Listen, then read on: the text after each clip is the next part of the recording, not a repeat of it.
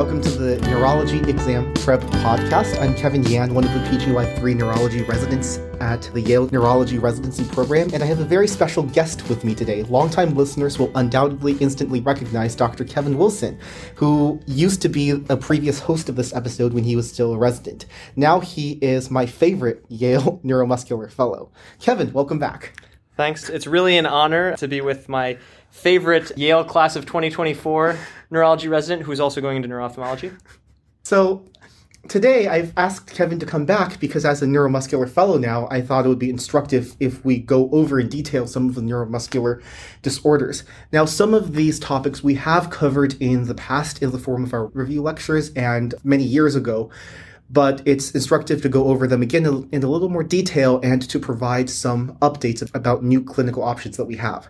So I thought we would start today by talking about myasthenia gravis. So Kevin, what would be your typical clinical vignette for someone that you're thinking about myasthenia in? Yeah, so the hallmark of myasthenia, as many of you may know, is fatigability. Sometimes we'll get calls from people who are concerned about a patient who is weak. Typically, a myasthenia gravis patient is not going to be overtly weak unless they're in crisis. So these are patients who are coming with fatigability. The most common symptom, really presenting symptom, is actually some combination of diplopia and ptosis. So that's patients with ocular symptoms. Again, those things are usually fluctuating and usually fatigable. And that fatigability is the hallmark because there are obviously other reasons that people can have ptosis and there are other reasons people can have diplopia. Now, they'll have fatigable limb weakness, and then sometimes they'll also have bulbar symptoms. So that'll be difficulty swallowing, difficulty with their speech, dysarthria or dysphonia, sometimes hoarseness of their voice even. And then they might even have fatigue with chewing, where they tell you their jaw gets tired if they have to chew on solid foods.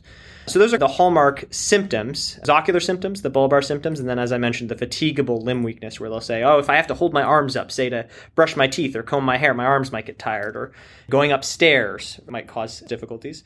Your myasthenia patient can be really anyone. It tends to be a bimodal distribution, which is one of the things they love to test you on, is that it's often either younger women or older men that present, but really anyone across any age group and demographic, from 4-year-old children all the way up into people in their 80s, can present first time with myasthenia.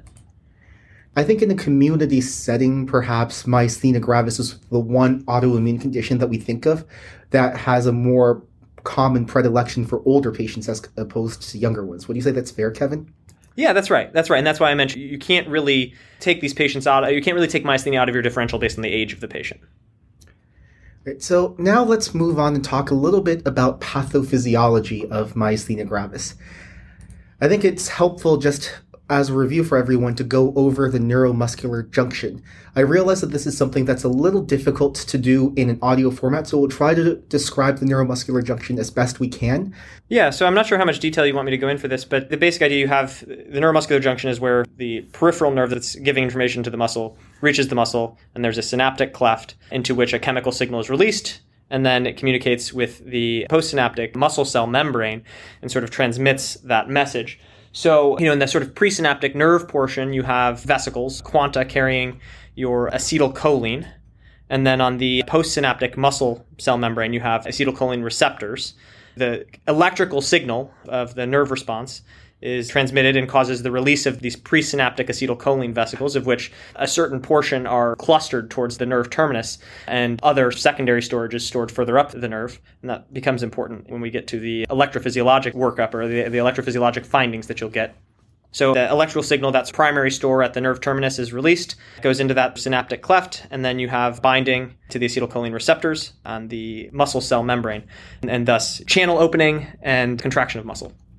Yeah, and if I remember correctly, Kevin, there are 3 different stores of acetylcholine, right? The primary store is right at the synaptic cleft. That is the only store that's readily accessible to an axon. But we also have secondary and tertiary stores, which are farther away and are more useful for reserve, that have a lot more quanta that can be mobilized after some delay. Correct. So if you have sustained contraction, then you're going to mobilize not just your primary stores, but your secondary and tertiary stores as well, which will take a little bit longer. And again, that becomes relevant when we talk about electrophysiologic findings.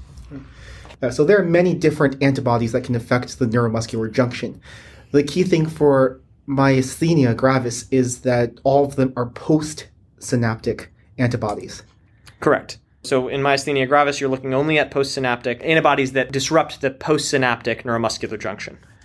So what are the most common ones, Kevin?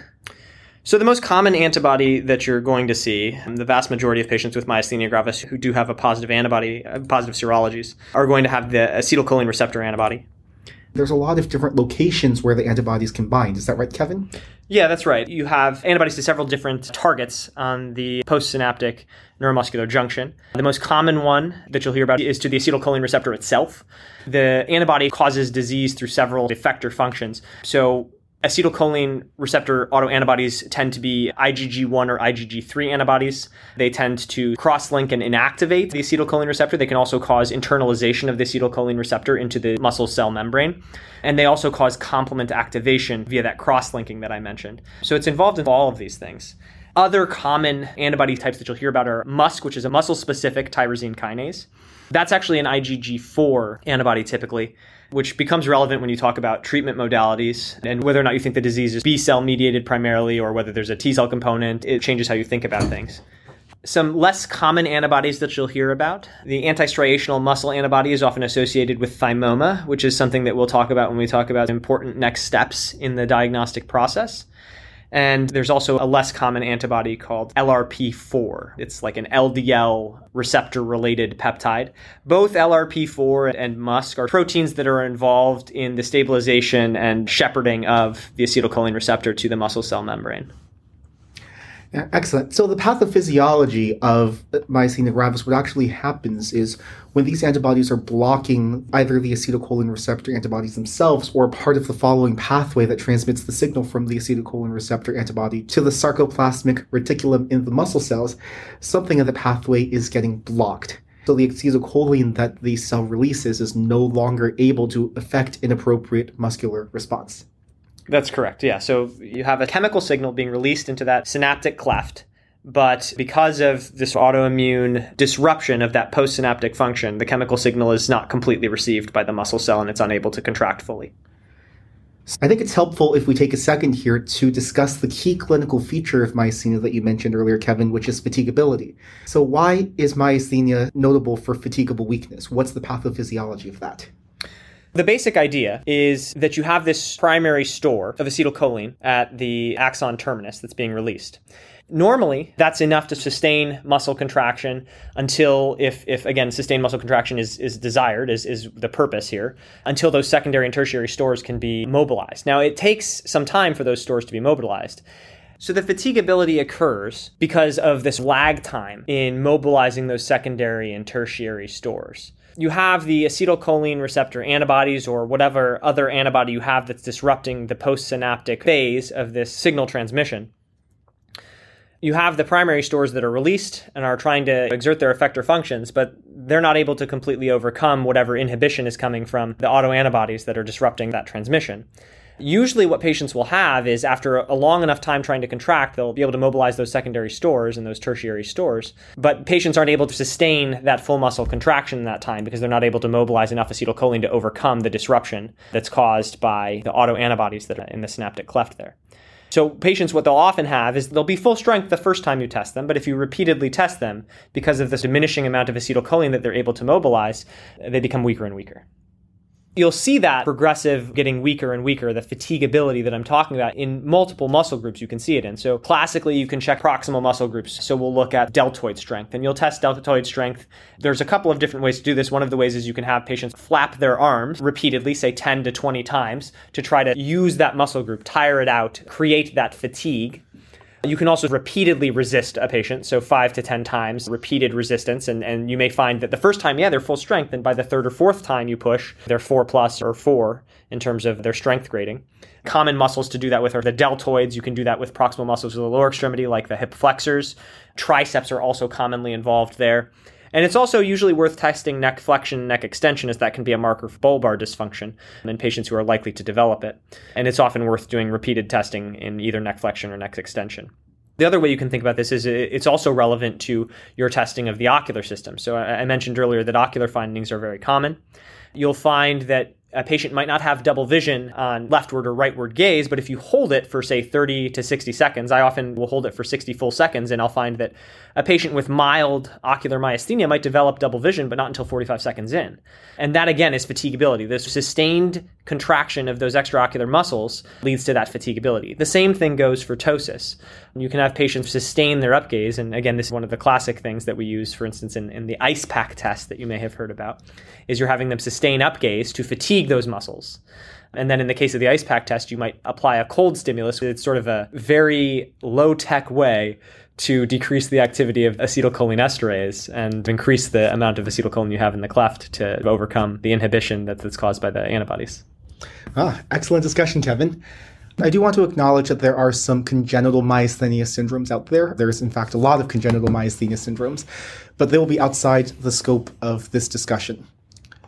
Next, I wanted to move on to talking about the testing that you do when you suspect myasthenia gravis. So what's your typical workup for someone who you're suspecting of having myasthenia, Kevin? As far as making a definitive diagnosis, antibody testing is important. So typically we'll start with an acetylcholine receptor antibody panel, often with a reflex, at least that's the way that we're able to do it here at our lab, to MuSK antibody testing. Less commonly, people will send the LRP4 antibody. I'll be honest, I haven't seen it come back positive very often. Once you have the appropriate clinical syndrome that we discussed with the fatigability, either limb fatigability, bulbar issues like difficulty swallowing, speech changes, or ocular symptoms such as ptosis or diplopia, if you have that clinical syndrome plus positive antibody testing, you most likely have your diagnosis. Now, of course, there are a portion of patients who are what we call seronegative. They don't test positive for any of these antibodies. Especially in those patients, electrodiagnostics can be helpful. So what proportion of patients do you find is usually seropositive or seronegative, Kevin? It depends on where you're looking, but roughly like 80% are seropositive. Yeah. But again, so you're going to have some proportion of patients that are seronegative. And so what do you do about those patients? It's a little bit more difficult to establish a diagnosis, and that's where we tend to lean more heavily on our electrodiagnostic testing. Now, a really convenient thing, if it comes back positive, because it's a little bit of a simpler task for the EMGer, is the repetitive nerve stimulation testing. And to be clear, there's two different ways you can do repetitive nerve stimulation testing. So there's low frequency at 3 hertz, typically at 3 hertz. It can be between 3 and 5, really. But low frequency, 3 hertz repetitive nerve stimulation that we'll do where you're giving a train of usually 6 to 10 rapid stimulations at 3 hertz, and you're recording the muscle response. And what you're looking for there is a decrement in the compound muscle action potential amplitude. So you have 100% amplitude in that first stimulation, and you are looking for a decrement of at least 10% by the 4th stimulation. And what you would also expect to see, what would be supportive of myasthenia, is for it to actually rebound after that and start to go back up by the 6th, 7th, or 8th. Why is that? So that's the mobilization of those secondary and tertiary storage of acetylcholine like we discussed earlier.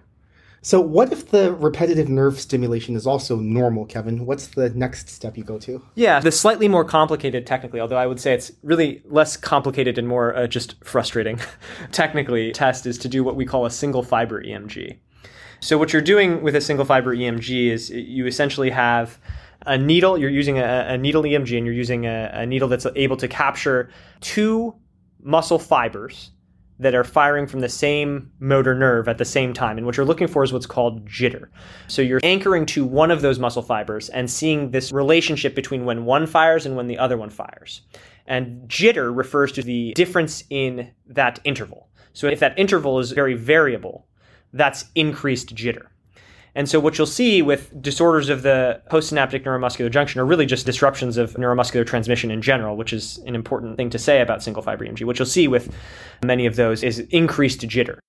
The trick and the important thing to keep in mind when you do single fiber EMG is that it is more sensitive than it is specific. So it's not a test that I would say just send everybody for. It's a test that if you have a patient who has the appropriate clinical syndrome, who looks like they might have myasthenia, it will be productive to get a single fiber EMG if their antibody testing is negative, because if that test comes back negative, then your suspicion that this is myasthenia gravis is considerably lower. And I think our listeners would also appreciate you reviewing with them the role of a 50 hertz high-frequency repetitive stimulation. When we start talking about 50 hertz or high-frequency repetitive nerve stimulation, now we're starting to talk about a suspicion for a presynaptic neuromuscular junction abnormality. And then you're looking for actually an incremental response. So as you stimulate the nerve at that high frequency, you're going to develop an incremental response because you're overcoming the presynaptic difficulties with mobilizing your acetylcholine stores. So one of the tricks that we used to have back in the day was the Tensilon test or the edrophonium test, which, if positive, is pretty diagnostic for a neuromuscular junction disorder. It's not something that we really have access to these days, but Kevin, I think it would be helpful to review with everyone the pathophysiology of why that works. Yeah, the basic idea behind edrophonium is very similar to the idea behind common medications that we use like Mestinon, which we'll talk in a minute. They function as acetylcholinesterase inhibitors, so they increase the amount of acetylcholine that's in the neuromuscular junction there in the synaptic cleft. So if you're doing that, you're overcoming that antibody interruption of transmission of the signal postsynaptically. Of course, the reason we don't use edrophonium very much anymore is because it comes with potential cardiac problems. And so you have to be very careful that you don't cause a cholinergic problem from a cardiovascular standpoint. So it's not looked upon super favorably now because you have to monitor those patients quite closely. So the ICE-PAC test is a cheap replacement for the Tensilon test, but it's not nearly as good. Correct. Not nearly as sensitive. Yeah. And lastly, part of the workup for myasthenia gravis includes chest imaging. What are we looking for there, Kevin, and what's the imaging modality you get? You're looking at a CT chest. You don't really need contrast. You're looking for an anterior mediastinal mass, specifically a thymoma. There's an association between myasthenia gravis and thymoma. The pathophysiologic association, I don't know. I'm not sure anyone knows, to be honest with you. But you're looking for thymoma because there is an association between thymoma and myasthenia gravis. So you want to identify those patients because it has important treatment implications, as thymectomy can be an important part of treatment for patients with thymomatous myasthenia gravis. So let's pivot and talk about treatment. There's really two different arms of treatment here. There's the chronic treatment for your outpatients who just have myasthenia gravis but are doing pretty well. And there are the people who are coming in with an acute myasthenic crisis. So I think it's maybe helpful if we talk about the myasthenic crisis management first, Kevin. Yeah, so typically your management of a myasthenic crisis is going to hinge on those mainstays for these autoimmune neuromuscular disorders, which are IVIG and plasmapheresis. So you can use either IVIG or plasmapheresis. And again, typically in the rescue therapy model, the IVIG dosage that you're going to look at is 2 grams per kilogram, and you're going to spread that over the course of between 3 and 5 days, usually depending on the patient's tolerance of the medication. One thing that's important to keep in mind is that we typically don't want to think of using oral steroids in a patient who is either in myasthenic crisis or is on the border of myasthenic crisis, as there is some data that it can tip patients over and cause clinical worsening in the short term before having clinical benefit in the 2-week window. What about intravenous steroids, Kevin? Intravenous steroids you can actually give, although the evidence for those is less encouraging than the evidence for IVIG and plasmapheresis, so you're better off making those two the mainstay. Although intravenous steroids, there's not really evidence that it's potentially harmful. And what are some of the monitoring parameters that you use to see if the patient is stable for a floor level of care or if they're respiratorily intact, for example? Yeah, that's the important piece here. So your determination about monitoring is going to come down to your assessment of the patient's primarily respiratory function, but I would say respiratory and bulbar function. And so the respiratory parameters you're going to look at least the objective ones, are negative inspiratory force, and you're typically thinking of greater than negative 20 centimeters of water. So again, that would be 19 centimeters of water and up. Or a vital capacity that drops below 1 liter. Although I will say vital capacity, you have to think about the patient's body size when you're thinking about that, because sometimes either a lower or higher vital capacity might trigger your concern. And it's really the trend that's more important than any one particular number. Would you say that's fair, Kevin? Definitely. And in clinical practice, I'll tell you that it's important to keep in mind that there are technical limitations to these tests. And a lot of times there can be difficulties with seal that can compromise the testing. So it is important to follow that trend and to clinically evaluate the patient yourself and not treat solely based on numbers. What are some bedside exam maneuvers that we can use to see how the patient is doing in the absence of this data? So they're not perfect, but you can use tests such as single breath counts to test a patient's lung capacity. Now, of course, I will say that there are things you have to keep in mind with that. Some patients, you'll give them instructions to, say, take a deep breath in and count out loud as high as they can before they need a second breath, and they will count very slowly. Some patients will count very quickly. And so that's something that's important to keep in mind. But you're looking at basically how long does that single breath last? And the counting is sort of a proxy for that time. Other things that can be useful, especially for looking at their bulbar function, is you can have a patient just count sequentially from, say, 1 to 50, and you can look for dysphonia or dysarthria that develops as they count higher, and that gives you a sense of the fact that they may have bulbar dysfunction that they don't realize. And that gets into the importance of managing a patient's airway from the perspective of preventing aspiration. So you may want to think about making some of those patients NPO if you're worried about their swallowing dysfunction until they can get a speech and swallow evaluation. What about the role in testing neck flexion?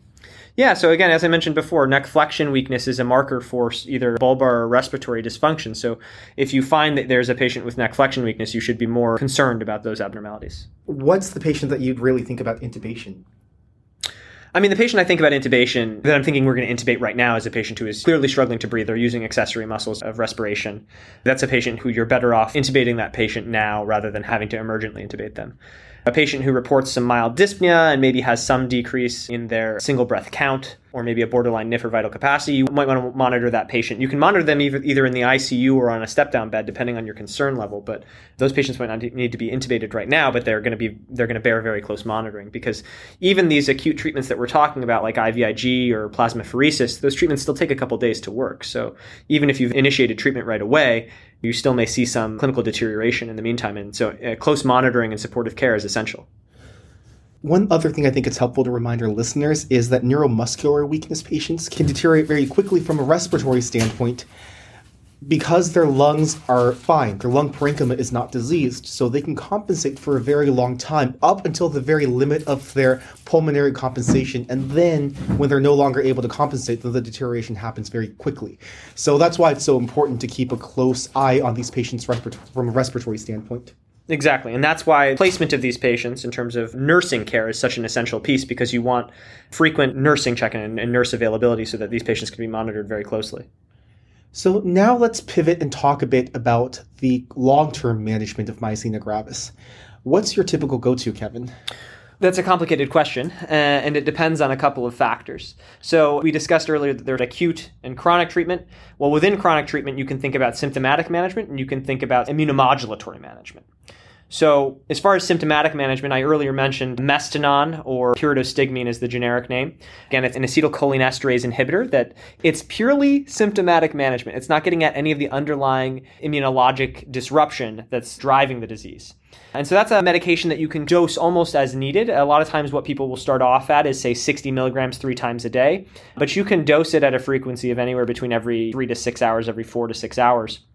And in higher doses than 60 milligrams anyway, 90, 120 milligrams per dose. And again, that's a medication that you're going to track largely how it manages the patient's symptoms. And it's often limited by its adverse effects. The primary adverse effects, so again, you're looking at cholinergic side effects, but the ones patients most commonly experience are GI distress. So they'll often have diarrhea or gastrointestinal cramping. And so that will usually limit how high a dose a patient can go to on those medications. So that's looking at sort of your symptomatic management. Can you talk about the pathophysiology of this? So it's an acetylcholinesterase inhibitor. So again, you're just trying to increase that signal. So the problem here is that you have a chemical signal being released from the axon terminus that is being incompletely received by the muscle cell membrane there, the acetylcholine receptor on the muscle cell membrane.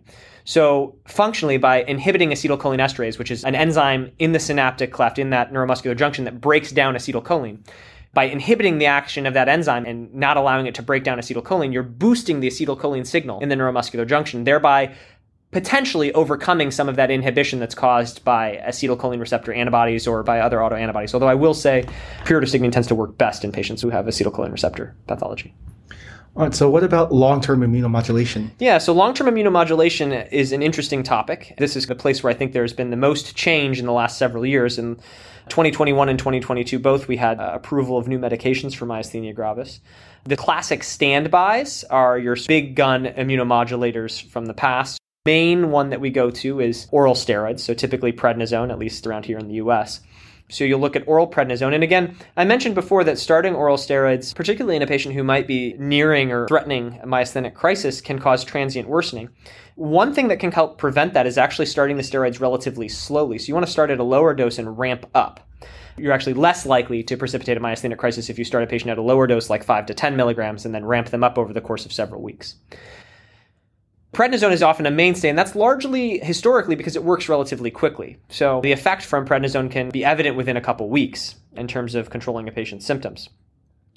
Now, the problem with treating patients with long-term oral steroids is that long-term oral steroids have pretty much innumerable side effects. And those side effects tend to be dose-dependent and also duration of treatment dependent. If you have a young patient, particularly, say you have a 35-year-old patient who comes in with a new diagnosis of myasthenia gravis, if you are condemning them to decades of chronic steroid therapy, that's going to have significant health consequences for them. So we don't like to keep patients on long-term steroids if we don't have to. And if we do have to, we want it to be on as low a dose as we can possibly manage. Ideally less than 10 milligrams a day. Now, the way we do that is with steroid-sparing agents historically, and I'll get to the newer medications in a minute, but this oral steroid-sparing agents that we've historically used include things such as azathioprine or Imuran, and mycophenolate mofetil or Celcept. So those are the most common ones. There are others that people will use, things like tacrolimus or cyclosporin. I won't talk about those as much because the side effect profiles are less favorable. We don't use them as commonly. But azathioprine, for instance, is one that we commonly go to. Now, the problem with both azathioprine and mycophenolate is that they take quite a bit of time to become effective. So it will typically take at least 6 months for patients to get the full efficacy of these medications. So often we'll have patients on prednisone and have stabilized their symptoms on prednisone, and then we'll start the steroid-sparing agents. And then after about 6 months or so, start trying to wean their steroids off as those steroid-sparing agents like azathioprine and mycophenolate are sort of reaching their peak clinical efficacy. The things you have to watch out for. So for azathioprine, it's useful prior to initiating to check a TPMT enzyme activity level or a TPMT enzyme genetic test to make sure that they have appropriate TPMT enzyme function. That's an enzyme that's involved in the metabolism of azathioprine. If they don't have that, they're at higher risk of major side effects, particularly leukopenia, which is one of the major side effects that you have to monitor for with azathioprine regardless. So typically you'll be monitoring both liver function tests and blood counts periodically in patients as you're starting azathioprine, and also with mycophenolate as well. So these are some things to keep in mind for those medications, but they tend to be quite effective. And in many patients, we are able to get them down all the way off of oral steroids, and they can be monitored often even with monotherapy with either mycophenolate or azathioprine. Now, in the last several years, we've had several newer medications. Particularly, there's 2 classes I'll talk about, and then a third medication that I'll mention that there's conflicting data on and is maybe more useful for particular autoantibody serologies. So the newer medications fall into the category of either C5 complement inhibitors or FcRn subunit, so the FcR neonatal subunit of immunoglobulins, FcRn-directed monoclonal antibodies. So those medications, the C5 complement inhibitors, we're talking about things like eculizumab or ravulizumab. These are medications that are newly approved for myasthenia. Ravulizumab, I believe, was just approved last year in 2022. Eculizumab several years before that. Now, again, there's no head-to-head trials here, so there's no establishment of superiority with older oral medications and these newer infusion medications because these are all infusions. Now, some things to keep in mind about these in terms of limitations. One is cost. So these are extremely expensive, much more expensive than those oral medications that I mentioned. And in many ways, they're much less convenient than patients. So eculizumab right now is approved for every 2-week treatment. That patient will have to be tethered to an infusion center every 2 weeks, which can be frustrating for many patients. Ravulizumab is a little bit of an improvement on that and actually is slightly less expensive in aggregate because you dose it less frequently. So it's actually more expensive per dose. But since you dose ravulizumab every 8 weeks as opposed to every 2 weeks for eculizumab, over the course of a year ends up being slightly less expensive. But eculizumab and ravulizumab are medications that have been approved and can be effective.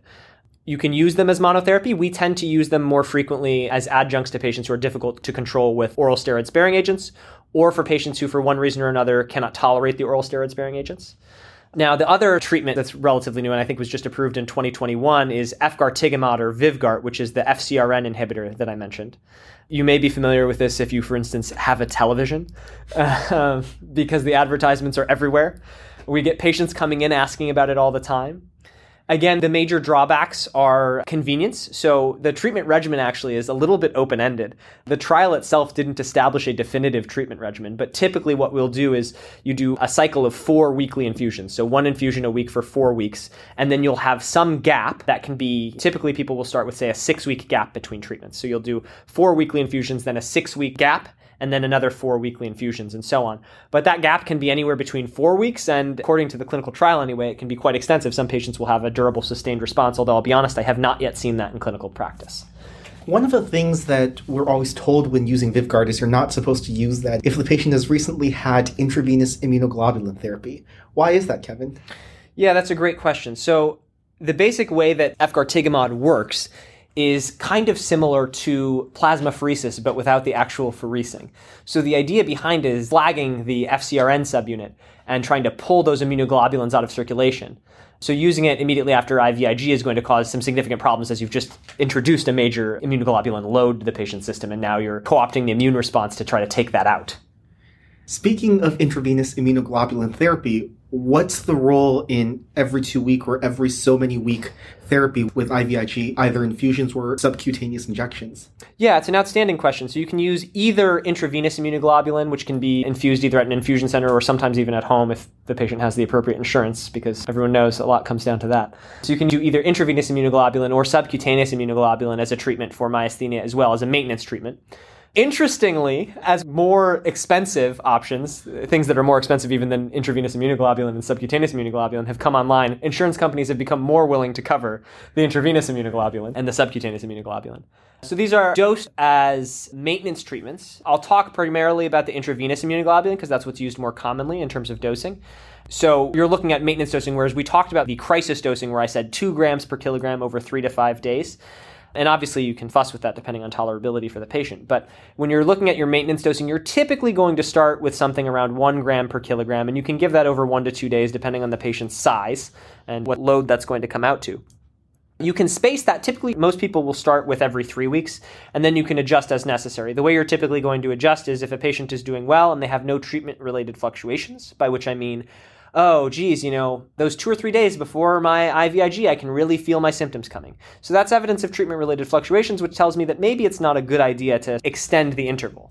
But if they're doing great and they have no treatment-related fluctuations, you might extend the interval by a week. Depending on their progress, you might consider extending by a week. At least once a year, you might want to try that, and you can adjust over the course of several months. Thank you very much for joining me on this very informative discussion of myasthenia gravis, Kevin. I hope our listeners took some good learning points from this, especially with the updates to myasthenia gravis treatment since we probably last talked about this. Yeah, I had a great time. Thanks for having me. I hope you guys learned something.